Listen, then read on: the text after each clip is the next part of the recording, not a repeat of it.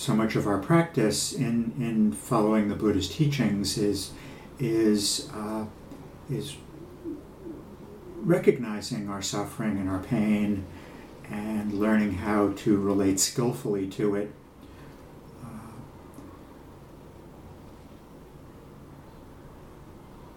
The Buddha, in his teaching on the Four Noble Truths, of course, tells us that our suffering, there's the suffering that's sort of inherent in life, and life is challenging.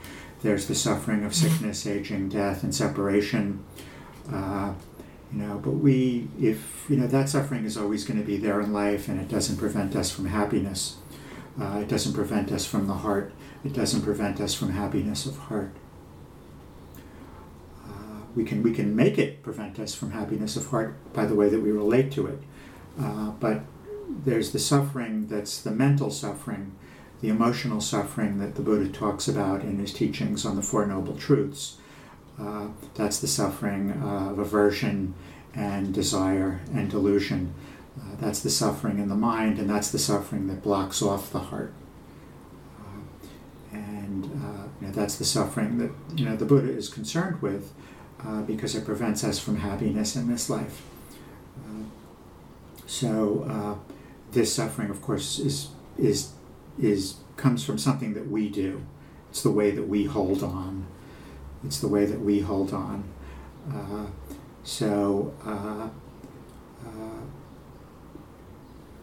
Something happens, an emotion arises, and we hold on to it. When holding on is really strong, it manifests in what we call fixation. We fixate. So something happens with our job or a relationship, or it's the pandemic, or it's the ways of the world, or it is sickness, aging, and death. Something happens, an emotion arises, it's strong, we hold on to it, we go into a story and a narrative, we hold on to it. There's a lot of ways to think about the things that we hold on to. One of the ways the Buddha describes it is he describes our suffering as crying and weeping over being separated from what we find pleasing and joined with what we find displeasing. Right? He also talks about just the simple, preoccupation with the past and the future. Thinking about in the past things were this way, and I was this way, and my life was this way, and the world was this way. Or in the future, I'm going to be this way, and my life is going to be this way, and the world is going to be this way. I'm sure we can all identify with these ways of things coming, these thoughts coming up of past and future and holding on to them, right? I know I have to move, so that thought of moving, and this is what it's going to be like, and all those thoughts that go with that, and all those emotions and holding on to that. So, these different feelings arise, we hold on to them, they give rise to stories, we hold on to them, and then oftentimes we get stuck. We get stuck. I've seen this in my own mind over the last week, getting stuck, in this narrative about moving and the emotions that are coming up around that, getting stuck. The mind just keeps going to that. That's what sometimes we call fixation. The mind gets stuck and we can't let go. And, this is when our suffering becomes really painful, because once we get stuck, then of course there's the suffering about being stuck. And I'm stuck in this suffering, and there's the suffering about suffering, and we lose our connection to the heart. We lose our connection to the heart. So, this is kind of what happens in the mind, right? This is what suffering looks like. So, I probably don't need to go into too much detail about that, right? About what suffering looks like. Our practice, when we're suffering and when we're clinging and when we're fixating, when there's this kind of fixation, which is what we often kind of find ourselves in, is in a state where that's just the nature of the mind. It grasps onto something, and it just won't let go. It just won't let go. It just won't let go. It just won't let go. It just won't let go. It's the nature of the mind. These different thoughts and emotions are clingable phenomena, so they lend themselves to holding on, holding on, holding on, holding on, holding on, holding on.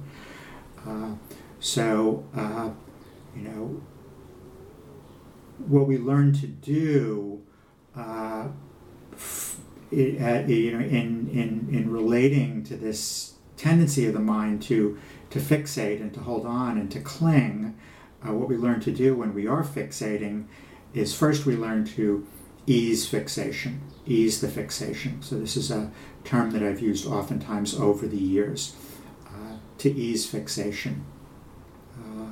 I really kind of like that term, to ease fixation, because it in many ways it's kind of like compassionate, right?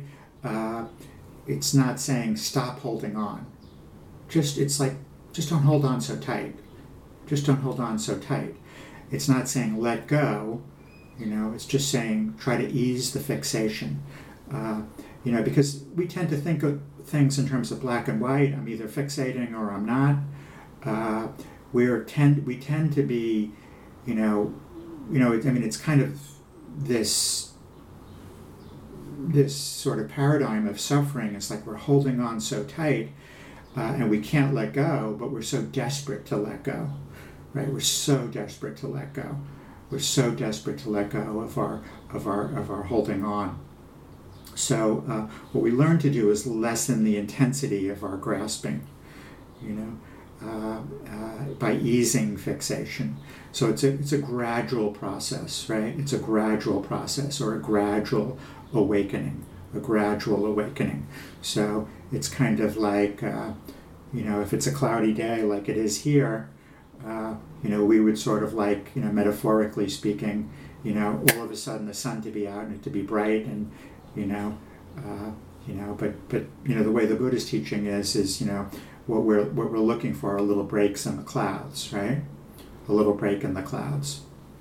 So the first thing that we have to do in terms of easing fixation is seeing that we're fixating, seeing that we're clinging, seeing that we're holding on to some kind of a story. This is in many ways the biggest challenge, right?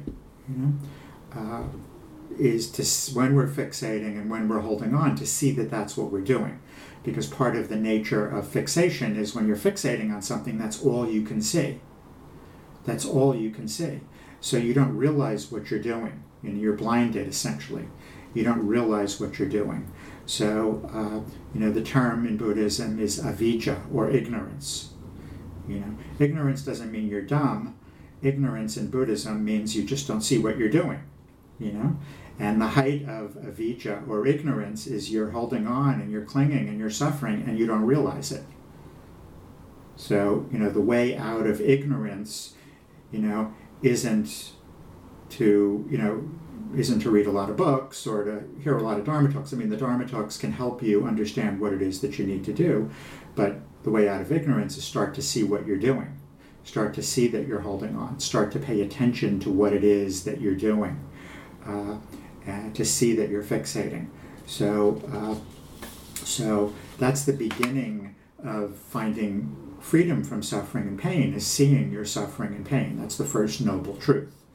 So, it begins with, okay, I see that I'm fixating, I'm holding on to these feelings of fear or anger or sadness or resentment or worry or disappointment or whatever it is. So to begin to see that that's what you're doing, to see the emotion, to see the story, and then to bring awareness to it, right? So first to see what you're doing. Okay, now I see what I'm doing. Now what do I do with it? You bring awareness to it. So think of these as steps. First you have to see, okay, you know what? I'm really stuck in this story. I'm really stuck in this emotion.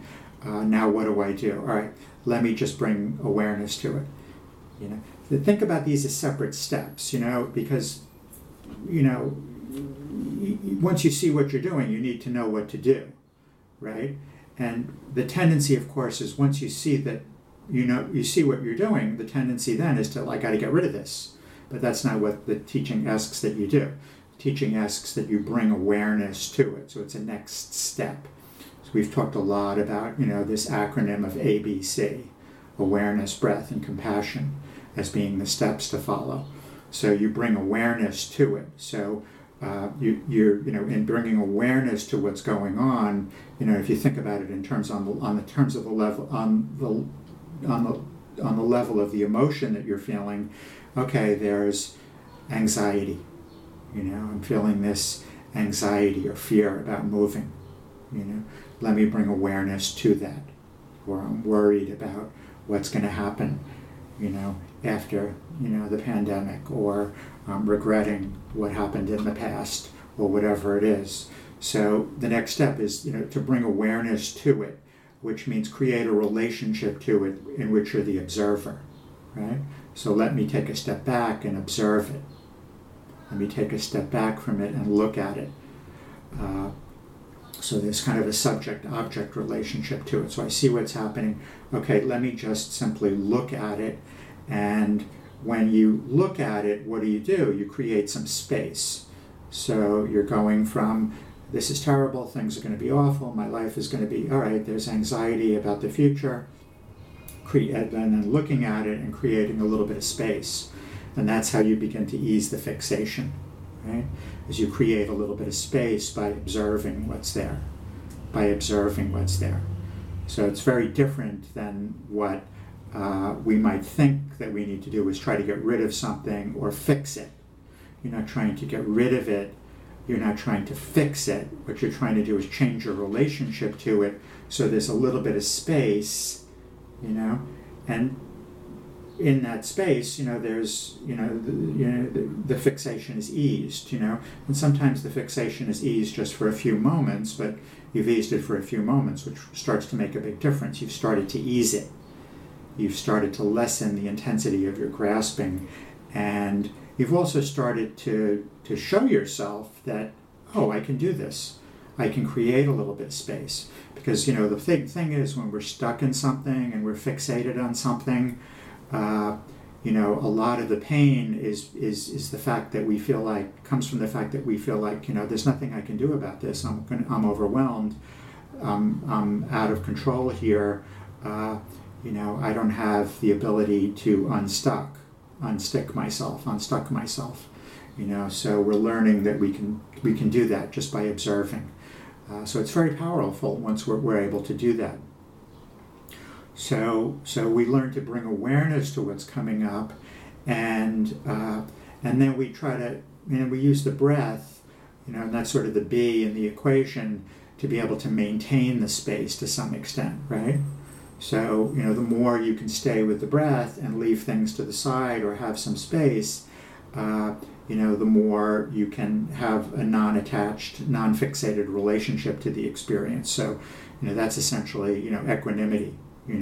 The breath enables you to just sort of maintain that space to some extent.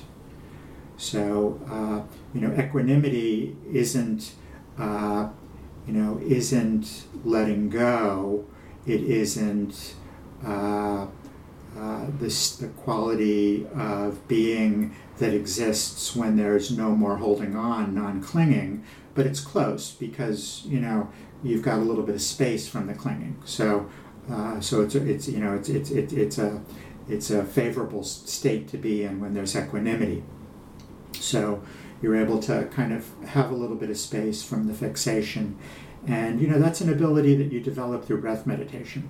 You develop that ability to have space by developing the qualities of jhana, which includes equanimity. So I know, we talk about this stuff a lot, but the thing of it is, it's so important to talk about it and to remember it, because, when we get caught, we forget.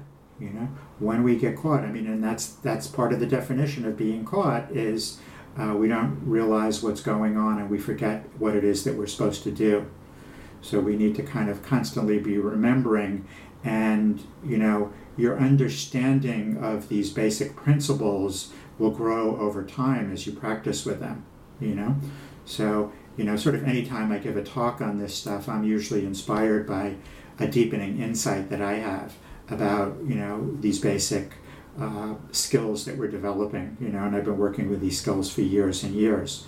It's very profound what it's like when we learn to be able to take a step back and observe and ease fixation.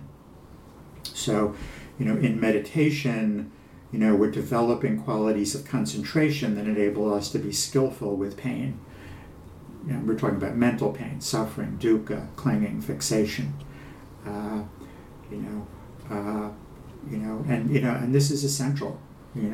This is essential because life is going to offer us a lot of challenges. There's challenges of sickness, aging, and death, and we need to be able to have skills so that we can negotiate our way through this life, and make the most of this life, because it's going to be really, really challenging in this life. We've all seen that over the past year, but this is the way that it always is. So the point is that we need to have these skills. We need to have these skills. It's not going to be an easy ride. Everybody here is going to die. It's going to be challenging. But the Buddha gives us these skills so that we can meet our experience. But we have to work hard to develop the skills of meditation. So we learn in meditation to develop the ability to have space, to be an observer, to be able to maintain space, and that's how we ease fixation. So when there starts to be some space, so most of us can kind of live in this state of just going in and out of clinging, right? And holding on, right? Going in and out of clinging and holding on. And then gradually over time, if we practice meditation, we're able to stay more with the breath.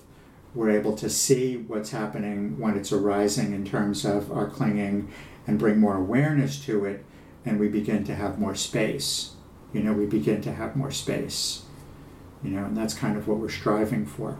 So, which doesn't mean that there's not going to be suffering, and not going to be difficulty and challenge, but our relationship to it is different, and there's more space, So, when there's space, then we can take a wider view of things, It's like when we're fixating, all we know is our suffering. It's like if I'm looking at my screen right now, and I'm looking at Robin, and it's all I see is Robin. She's right in the middle. I don't know if she's in the middle of your screen. Robin is like right in the middle of my screen. So when I'm fixating, all I can see is Robin. All I can see is Robin, But when we have some space, then I can kind of pull back, and oh my God, there's all these other rectangles here. There's 31 other rectangles. Amazing, because before all I could see was Robin. When we start to create some space, Robin's still there. Robin, you're suffering today. Sorry.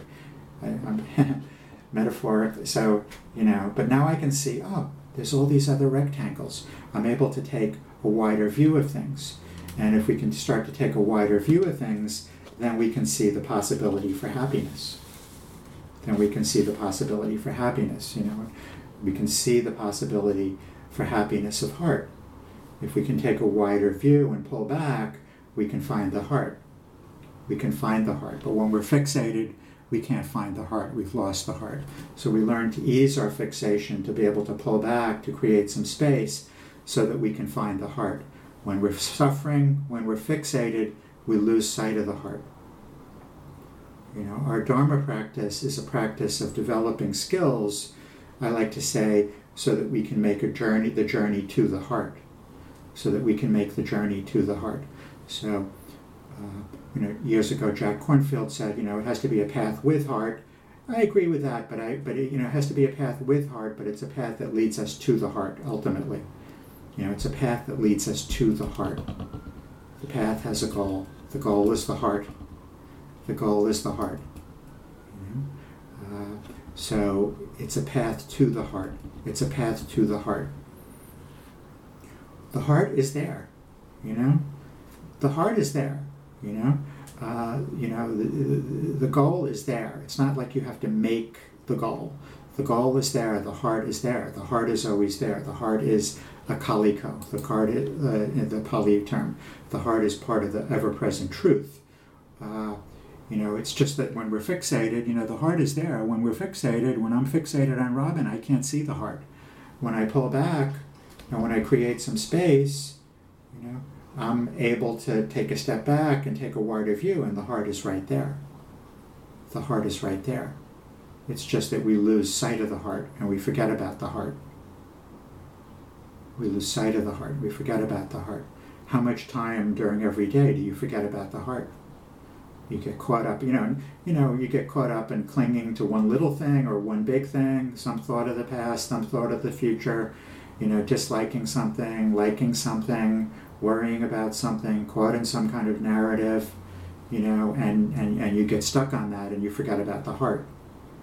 And you forget about the heart. So, when we ease our fixation, we take a step back, we can take a wider view of things, we see the heart is right there. I've kind of alluded to this, when we're in pain, when we're struggling, when we're fixating on something, when we're lost in some thought of the past or the future, the tendency is to think that we have to change things or fix things, right? But we really don't have to fix anything. We don't have to get something that you don't have. You already have the heart. You already have the heart. You already have compassion and loving kindness and joy. You just have to find what you've already got and what you've lost sight of. So when we were able to take a step back and there's some space, we can be here in every moment, in this moment right now, with metta, with loving kindness, with joy.